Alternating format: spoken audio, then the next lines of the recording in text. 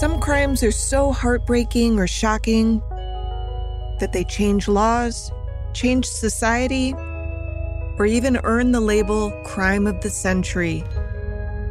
But the stories that made headlines in decades past aren't necessarily remembered today. I'm Amber Hunt, a journalist and author, and in each episode of this show, I'll examine a case that's maybe lesser known today, but was huge when it happened. This is Crimes of the Centuries.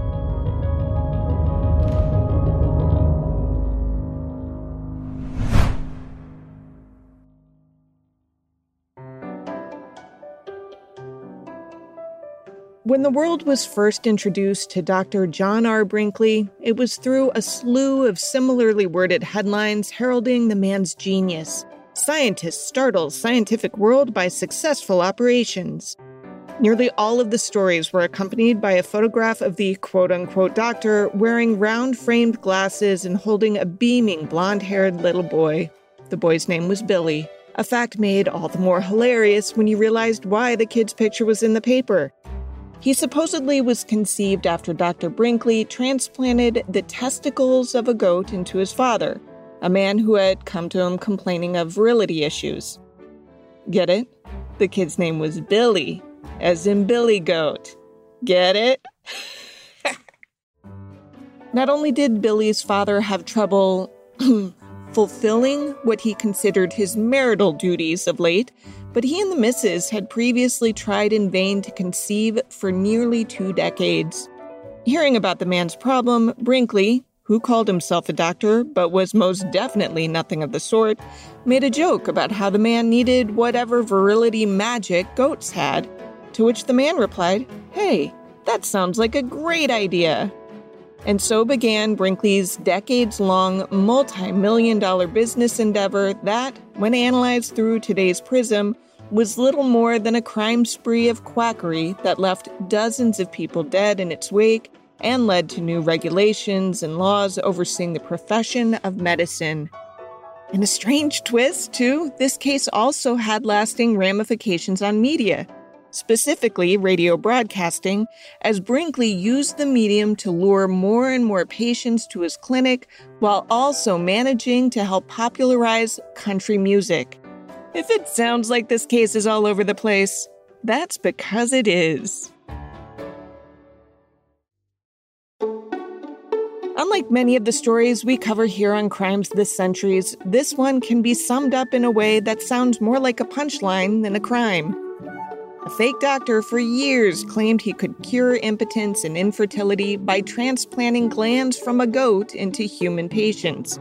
Specifically, those glands tended to be of the testicular variety, and the fake doctor claimed that inserting goat nads into a man's body could cure impotence.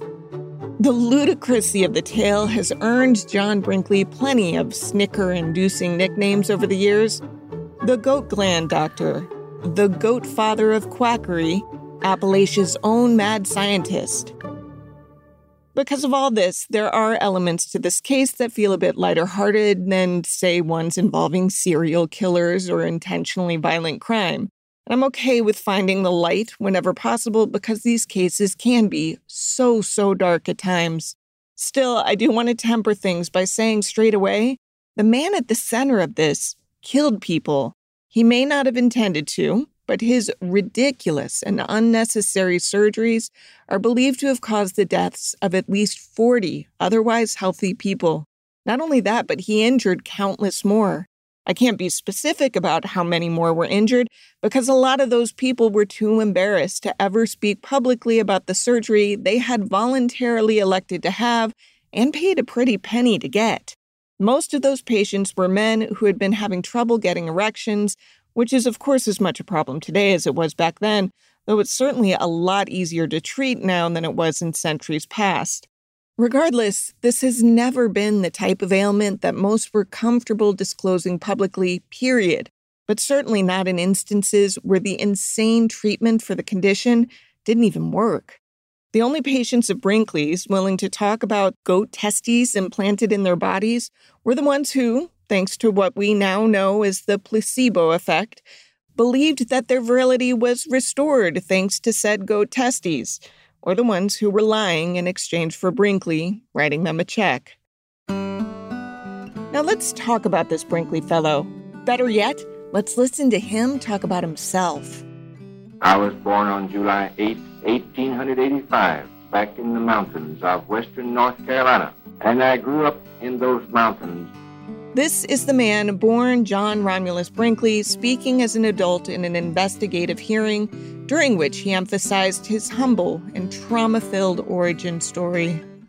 When my father died and when he was buried, I stood by his unfilled grave because when he left, all I had was gone. Mama had died on April 23rd, 1891, when I was just a little more than 5 years of age. And I did not have any brothers or sisters. So when Daddy was gone, everything was gone. And as I stood by his unfilled grave, in my little heart of hearts, I resolved to be a doctor like Daddy was. Brinkley had been named after his Dr. Daddy, who plied his trade in the country. His homemaker mother was a woman named Candace.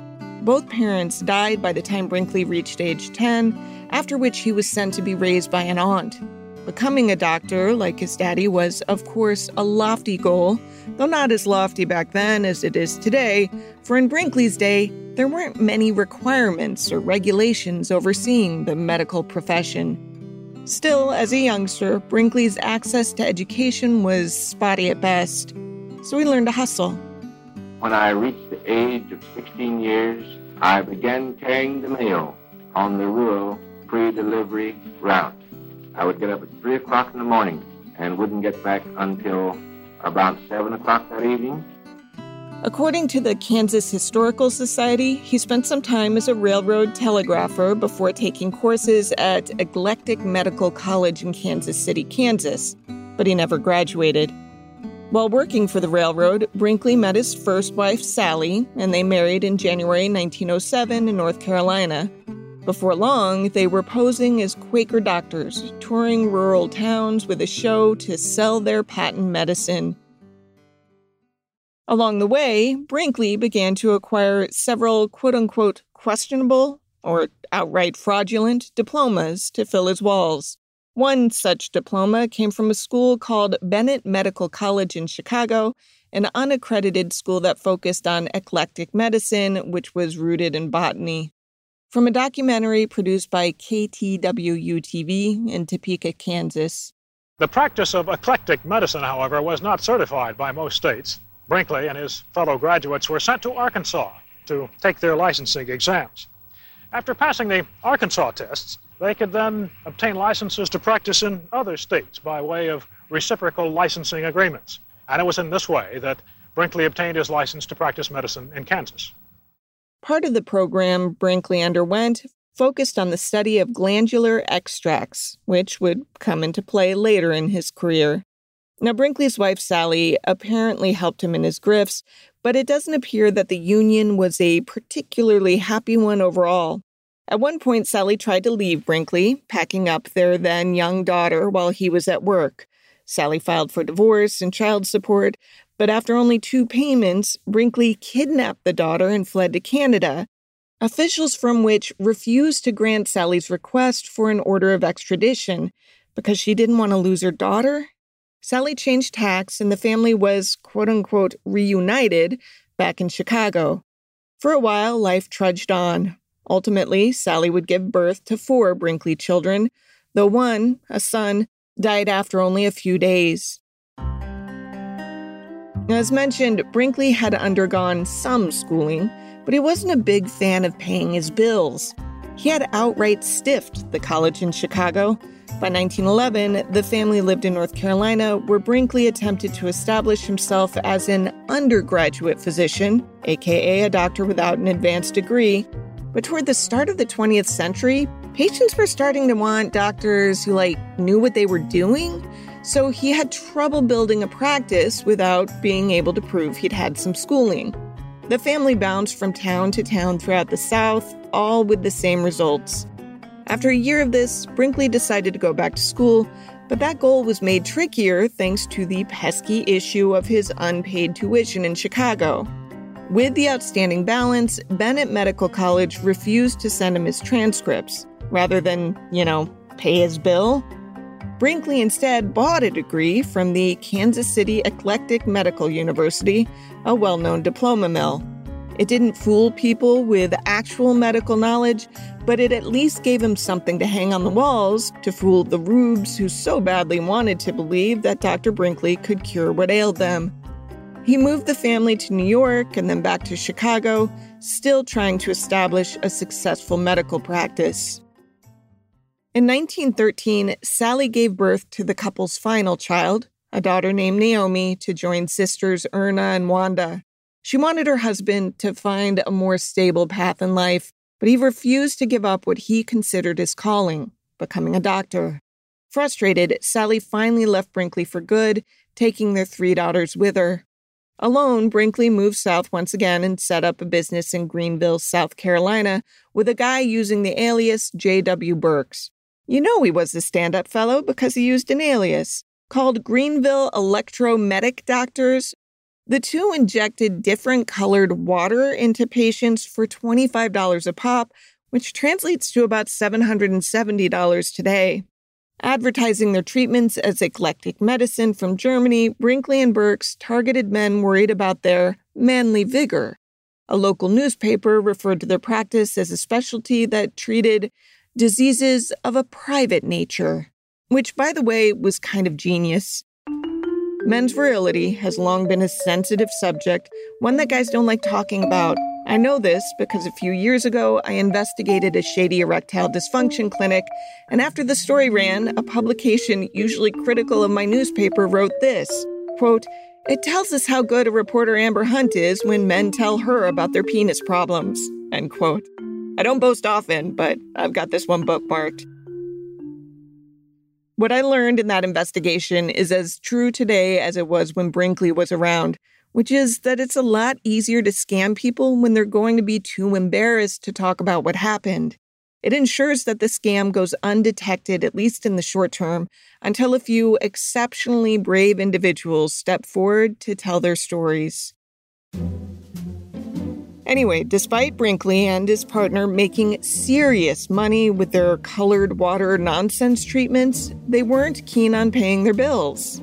According to the Newberry Weekly Herald from August 1913, the proprietors of, quote, Greenville Electromedic Doctors, both young men, left town Sunday and warrants had been sworn out charging them with passing worthless checks, end quote. The Greenville sheriff circulated a letter offering a reward of $25 for their capture. Amongst Brinkley's charges in Greenville were 15 counts of bogus checks and 1 count of forgery. Their secretary was the one who found the office emptied, save for a letter of recommendation left on her desk to be used in a search for a new position. Brinkley and Burks fled to Memphis, Tennessee, where Brinkley married Minerva Minnie Jones after a 4-day courtship. Slight problem with that, though. He was technically still married to Sally. During Minnie and Brinkley's whirlwind honeymoon, which apparently took them to Kansas City, Denver, Pocatello, and Knoxville, the law caught up with Brinkley. In Knoxville, he was arrested and extradited back to Greenville. He and his partner, the Burks fellow, settled with their victims to stay out of jail using money from Minnie's father. With that unpleasantness behind him, Brinkley left Burks and took Minnie to settle in Judsonia, Arkansas, where he finally saw some profit when he took over the practice of a doctor who was moving out of the state. Amazingly, he actually paid off his balance to Bennett Medical University, which in turn allowed him to re-enroll at Eclectic Medical University and get an advanced degree. While he was taking classes, he took a job as a medic at a meatpacking plant, studying animal physiology and patching minor wounds of the workers. It was there where he had his eureka moment, as his second wife, Minnie, explains here. Dr. Brinkley was, for a time, surgeon for Swift and Company in Kansas City. And he found out that the goat was the healthiest animal, the Toggenburg, not the billy goat, Not an Angora. Mangy. Not an Angora. Had to smell to high heaven. No, these little toggenburgs, and we used them 2 months old. And they were very small. There wasn't too much of it, you know. The thinking apparently went like this. Goats are healthy animals and have long been considered symbols of virility. References to this can be found all over the place, inside of various religions and mythology. You know satyrs, right? The Roman version started with mostly goat attributes for the animal portion of the creature. There's also a reason that Thor, the Norse god of thunder, strength, and virility, rides a chariot pulled by goats.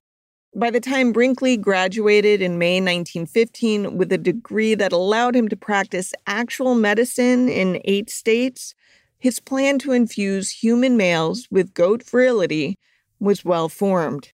Before he went too far down that path, however, he had some personal matters to attend to.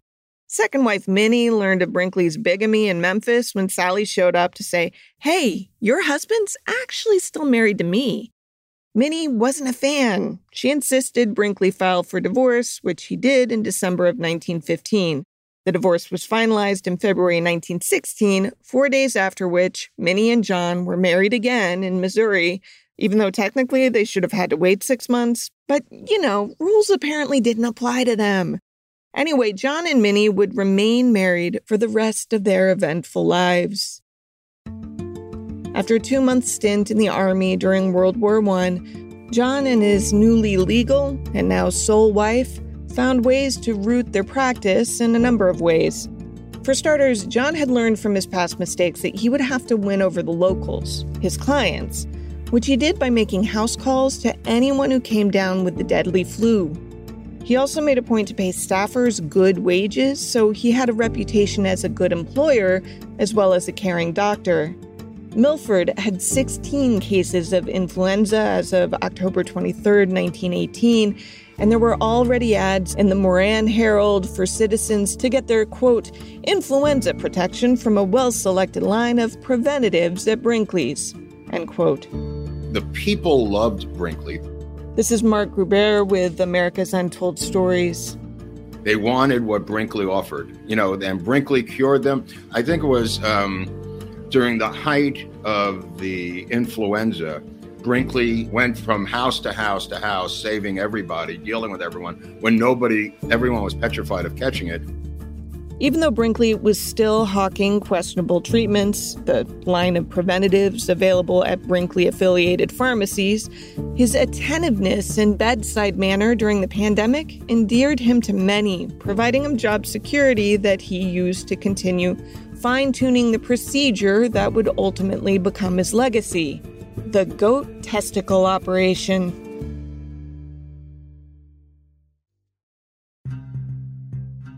The first mention of Dr. John Brinkley's miracle cure appeared in Kansas newspapers in December 1919 in a letter to the editor. The author claimed to be H.R. Mosnett from Kansas City, who wrote to the Fort Scott Daily Tribune and Fort Scott Daily Monitor to spread the word about Dr. Brinkley's, quote, miracle operation, end quote. The article mentions the letter was typed on letterhead for Mosnett's livestock business, explaining the connection between Mosnett and Brinkley. He had just ordered a nanny goat shipped to Brinkley's hospital to be used for the wonderful surgical work Dr. Brinkley is doing there. Mosnett described how Brinkley performed a gland transplantation operation in January 1918 on a man roughly 46 years old. The patient, and apparently his wife, had not been able to have a child for 16 years. Yet, according to the letter, within a year of the operation, the couple had a happy and healthy and perfectly normal in every way baby boy. That's the boy named Billy. Ha ha. Soon after, those headlines I read earlier made newspapers nationwide, the ones accompanied by a photo of Brinkley proudly holding tow-headed Billy. You might be wondering how this operation worked exactly. Thanks to Gruber and Eric Hunley at America's Untold Stories, I don't have to be the one to spell it out, in part because it's complicated and I don't think anyone's ever made really clear sense of it. Now, let me just explain this because it might be a little confusing to people. He didn't take the balls and put them in there and take the other balls out, because I said, I got to figure out how this worked. So finally, I found a journal that said exactly how it worked. He simply cut a little piece of gland of the goat testicles and placed it into the human scrotum. I don't know what he did with the human-to-human testicles, but apparently it either had a placebo effect or it really worked, Eric. I don't really know. They did actually insert the full testicles because they would show that they had more than one. And there was other doctors who put in their own testicles. They had 3 in their stomach. It's just weird. So yeah, goat balls were either jammed into men's scrotums alongside their natural balls, or apparently sometimes just sewn into random spots somewhere else on the body. Despite Minnie and John Brinkley for years insisting that this was a complex surgery requiring the testicles to be carefully attached via veins and such, it was not. Brinkley described his version of the procedure in The Goat Gland Transplantation, a book he commissioned in 1921. He described incisions, tying off tubes, and reconnecting them to goat glands. The specifics of each operation depended on the patient as, quote, no two cases are exactly alike, end quote. However, the operation was nowhere near that involved. According to National Geographic, after making an incision, Brinkley inserted the testicles of a 6-week-old goat just under the layers of skin. As the goat was so young, the testicle was the size of a macadamia nut, and he just set it under the skin. There was no connecting it to veins or tubes. If you were the patient, you could feel something under your skin, and the placebo effect worked its magic. One patient, an 81-year-old man, wrote Brinkley after his operation, saying that he felt, quote, like a boy of 18. The goat glands have certainly done the work for me, end quote. In reality, when the goat bits were placed into the patients, they had no positive effect and were generally broken down by the patient's body. Now, even if Brinkley's theory about transferring goat virility into men had been sound, which it wasn't, but even if it had been, his procedure never even came close to testing out that theory because all he did was shove random animal parts into a human body. And he got paid like $750 an operation, which is on par with $15,000 in today's money. To be clear, though, some men did rave about the procedure, claiming it did far more than simply help them get their groove back.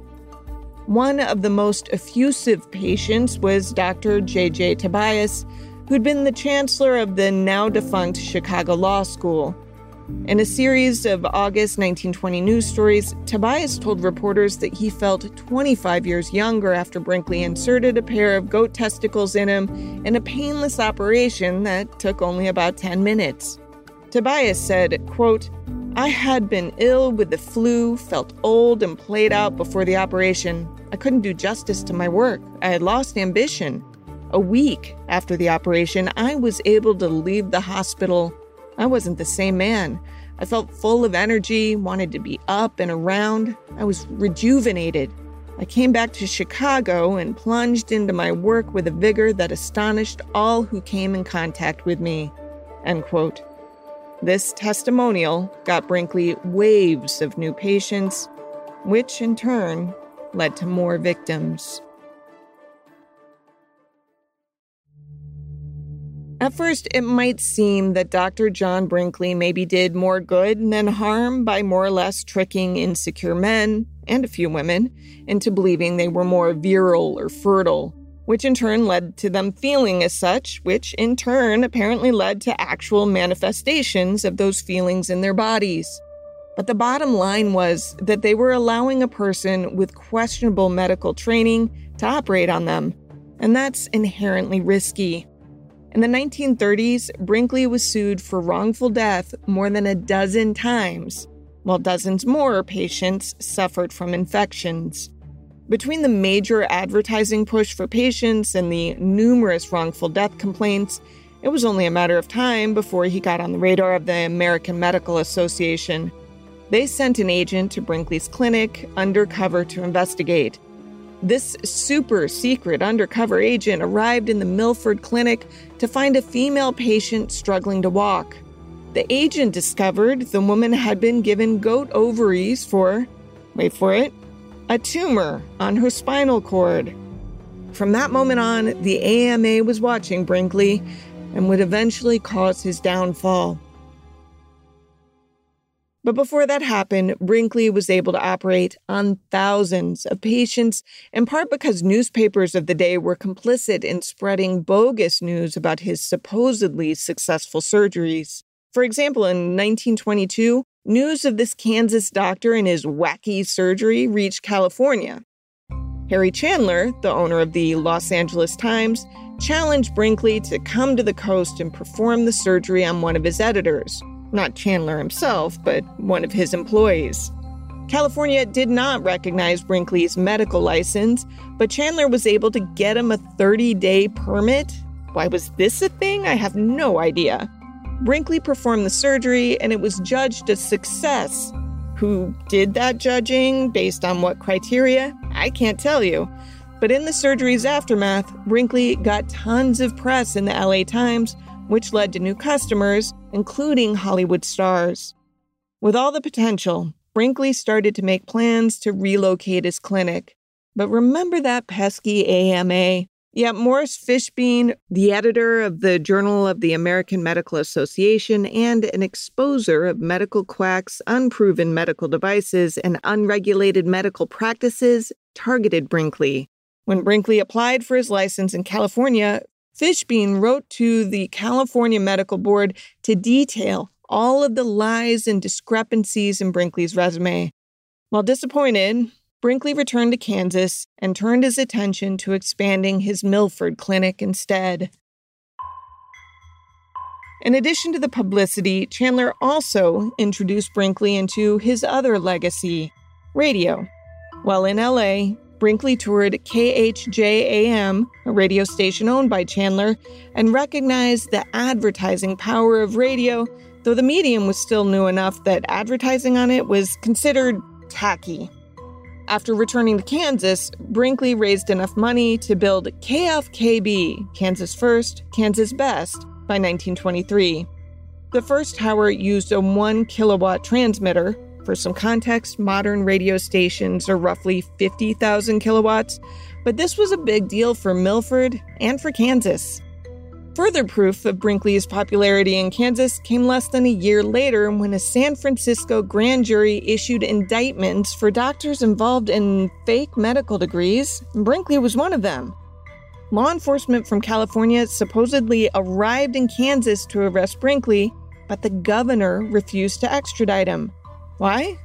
Because Brinkley made Kansas too much money. And where did Brinkley go to celebrate his victory over California, the AMA, and Morris Fishbein? His radio station, of course. As it was the advent of the radio age, there wasn't a lot of content to fill the time other than Brinkley himself. He spoke for hours every single day, primarily promoting his goat gland procedures and treatments. To drum up business, he shamed people's, mostly men's, sexual dysfunction and appealed to their egos, promising a path to sexual satisfaction. Before too long, Brinkley claimed his clinic could help male prostate problems and also started a segment called Medical Question Box, where he read fans' medical complaints or questions on the air. Of course, every recommendation for treatment was a proprietary blend only available at Brinkley-affiliated pharmacies. Here's an example. If I wrote into his radio show complaining of frequent headaches, Brinkley might recommend to me Elixir number 7. Then I could go to any Brinkley-affiliated pharmacy and ask the pharmacist for Brinkley's number 7. To no one's surprise, these elixirs were extremely overpriced, with a portion of the profits sent back to Brinkley. Author Pope Brock, who wrote a book about this case called Charlatan, estimated that this scheme generated about $800, or $14,000 in today's money, per week. That's more than $12.7 million per year in today's money. Brinkley was rich beyond his wildest dreams and took great pains to keep his patients, and the city of Greenville, on his side. He paid for a new sewage system and new sidewalks for Milford, He even installed electricity, a huge step forward for a small Kansas town. He also built a brand new post office and apartments for his patients and employees. Plus, he sponsored a town baseball team called, I kid you not, the Brinkley Goats. Hunley and Gruber talking on America's Untold Stories again. Everywhere he went, he built everything. He built a street, put in the whole sewage system, put in a hospital, put in a church, put in a school. Is it any wonder they loved him? He was a god. Well, and you see, that's where I think his story's so interesting because depending on where you are in the spectrum, he's pretty complex, right? Because he did give back to his community more than anyone. And I could see where anyone in the town would say, hey, I love this guy. Look, he brought roads, he did this, he's been nothing but good to us. Meanwhile, Brinkley also introduced his radio listeners to stuff they'd never heard before.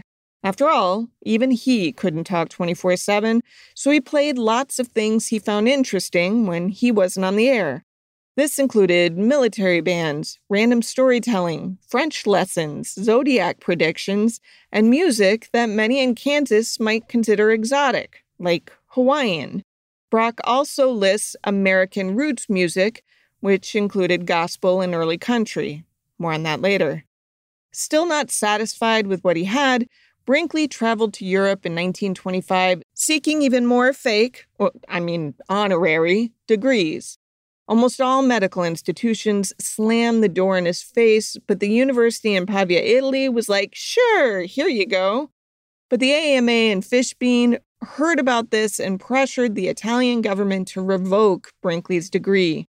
Fishbein and his mentor, Max Thorek, the founder of the International College of Surgeons, convinced none other than Benito Mussolini to rescind the degree, though Brinkley continued to claim it until he died more than 15 years later. Fishbein was only getting started in his campaign to bring down Brinkley and his clinic. After patients picked up their proprietary elixirs and inevitably got sick or sicker, they went to other doctors only to tell them about these miracle cures. Several times, Brinkley would misuse the medications of legit pharmaceutical companies, which would then ask Fishbein to intervene in an effort to avoid being affiliated with a quack. Brock's book describes the AMA's response, stating that they had no real power over Brinkley except to inform the public about his fraud. This was assisted by the Kansas City Star, which ran a series of unfavorable reports about Brinkley and just so happened to own a competing radio station. By 1930, the Kansas Medical Board decided enough evidence had amassed to hold a hearing on whether to revoke Brinkley's medical license. The most damning evidence was the 42 death certificates he had signed, many of whom were not sick when they arrived at his clinic for treatment. And those were the 42 deaths the state knew about. That was enough to revoke his license, stating that Brinkley had, quote, performed an organized charlatanism quite beyond the invention of the humble mountebank, end quote. 6 months later, his radio station lost its license too. The Federal Radio Commission issued a finding that most of the station's offerings were advertising, obscene materials, and that his cornerstone segment, Medical Question Box, was contrary to the public interest. Brinkley's reaction to losing his livelihood? Why, entering politics, of course. He launched a campaign to become the governor of Kansas, a position that would allow him to appoint people he felt confident would restore his licenses. Launching his campaign only 3 days after the medical board revoked his license, he was able to use his station to curry votes. Segments featuring German and Swedish speakers were put on the schedule to appeal to immigrants. He spoke vaguely about tentpoles of elections, education, taxes, care for the elderly, and public spending. As Brinkley was a write-in candidate, the Kansas Attorney General announced, 3 days before the election, that the only way votes would be considered valid is if voters wrote J.R. Brinkley. Any votes where voters wrote Dr. John Brinkley, J. Brinkley, etc. would not be counted. The Des Moines Register estimated that as many as 50,000 votes were disqualified because of this rule, which was enough to keep Brinkley from the governor's mansion. So now Brinkley had lost his medical license, his radio station, and his bid for governor. Whatever would he do? Well, he decided to move to Del Rio, Texas, close to the Mexican border. Why, you might ask? Well, that's because Mexico was annoyed at the United States for dividing the radio frequencies of North America without considering their neighbors to the south. So when Brinkley asked for a 50,000-watt radio license, the strength of his station today, Mexico was more than happy to issue it. He began construction of XER in Villa Acuna, now called Ciudad Acuna, just over the bridge from Del Rio. Stations situated on the border like this were called border blasters and used to target another country. Fishbein implored the State Department to find a way to stop this new station. The Mexican government temporarily halted construction, but in October 1931, XER at 8:40 on the AM dial made its first broadcast. Brinkley used XER to campaign in his 1932 and 1934 gubernatorial elections. He lost in all contests, but easily turned to hawking products of questionable nature. According to the AV Club, products advertised on XER included crazy water crystals and autographed photos of Jesus. In 1932, the Mexican government allowed Brinkley to increase the wattage to 150,000, allowing voters in Kansas to hear the station all the way from Mexico. Before the election, he was able to increase the wattage once again to 1 million watts, making it the most powerful radio station on Earth. According to Brock, the author, people close to the radio towers reported that the incredibly strong signal made car headlights turn on, made bed springs hum. People heard Brinkley's broadcast while they were talking on the phone. Local ranchers claimed they didn't need a radio because they could hear the broadcast through their metal fences and or their metal dental appliances. On a clear night, Brinkley's voice could be picked up as far away as Canada or South America. With so many in his sphere of influence, Fishbein and the United States government doubled their efforts to bring down Brinkley. The Federal Radio Commission banned mind readers, fortune tellers, and mystics from the radio in 1932, causing many of them to follow Brinkley south of the border. Next, Congress passed a law known as the Brinkley Act. He was still living primarily in Milford and calling into his station XER. The Brinkley Act outlawed the practice of using the telephone to call into a border blaster. So he pivoted to pre-recorded segments until he was able to close shop in Milford and move permanently to Del Rio. Finally, in 1934, Mexico succumbed to pressure from the U.S. State Department to close Brinkley down. They brought in the Mexican army to shutter the XER station for good. From 1934 to 1938, Brinkley continued to operate on many patients, mostly offering useless tinctures and modified vasectomies at that point, which still allowed him to amass a fortune. He and Minnie built a mansion on 16 acres with a dozen Cadillacs, a greenhouse, a swimming pool with a 10-foot diving tower, and a garden with 8,000 bushes and exotic animals. Finally, in 1938, another doctor came to town and cut deeply into Brinkley's profits. Things unraveled quickly after this as Morris Fishbein returned, writing a series of articles called Modern Medical Charlatans. Published in a medical journal, Fishbein went through Brinkley's entire career, exposing all of his questionable credentials.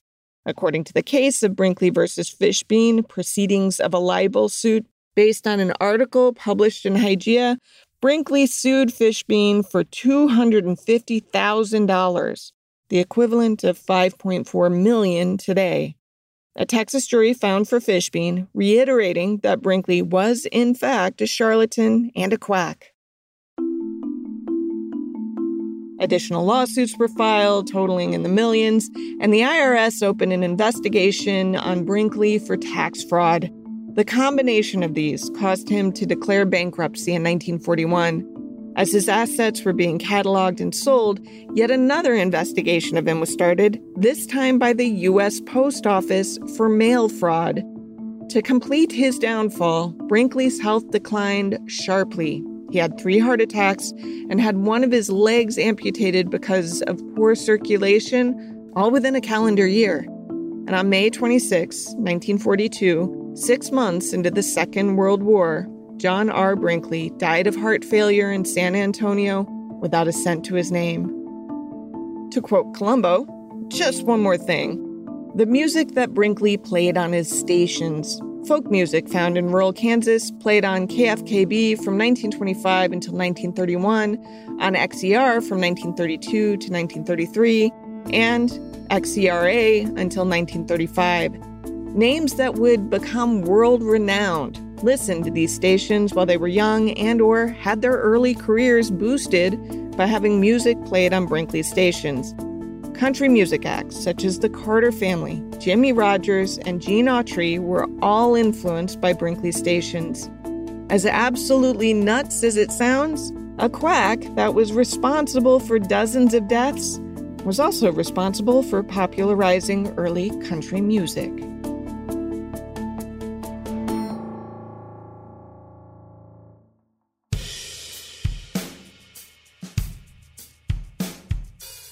To research this story, I had help from Jennifer Erdman, assistant professor and chair of the History/Political Science Department at Notre Dame of Maryland University, who read Pope Brock's book, Charlatan, America's Most Dangerous Huckster, The Man Who Pursued Him, and the Age of Flim Flam. I also watched several documentaries and read contemporary news coverage, as well as some retrospective pieces. It's worth noting that as recently as last year, PubMed ran a piece titled John R. Brinkley, a quintessential American quack.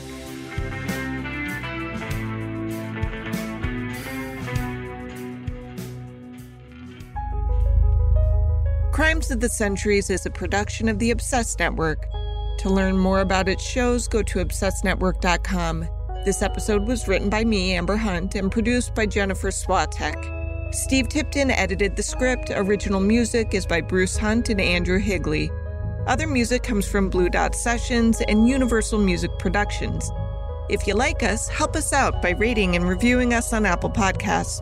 For more information or to recommend a case, go to centuriespod.com. On Instagram and Twitter, we're at CenturiesPod, and check out our Crimes of the Centuries podcast Facebook page.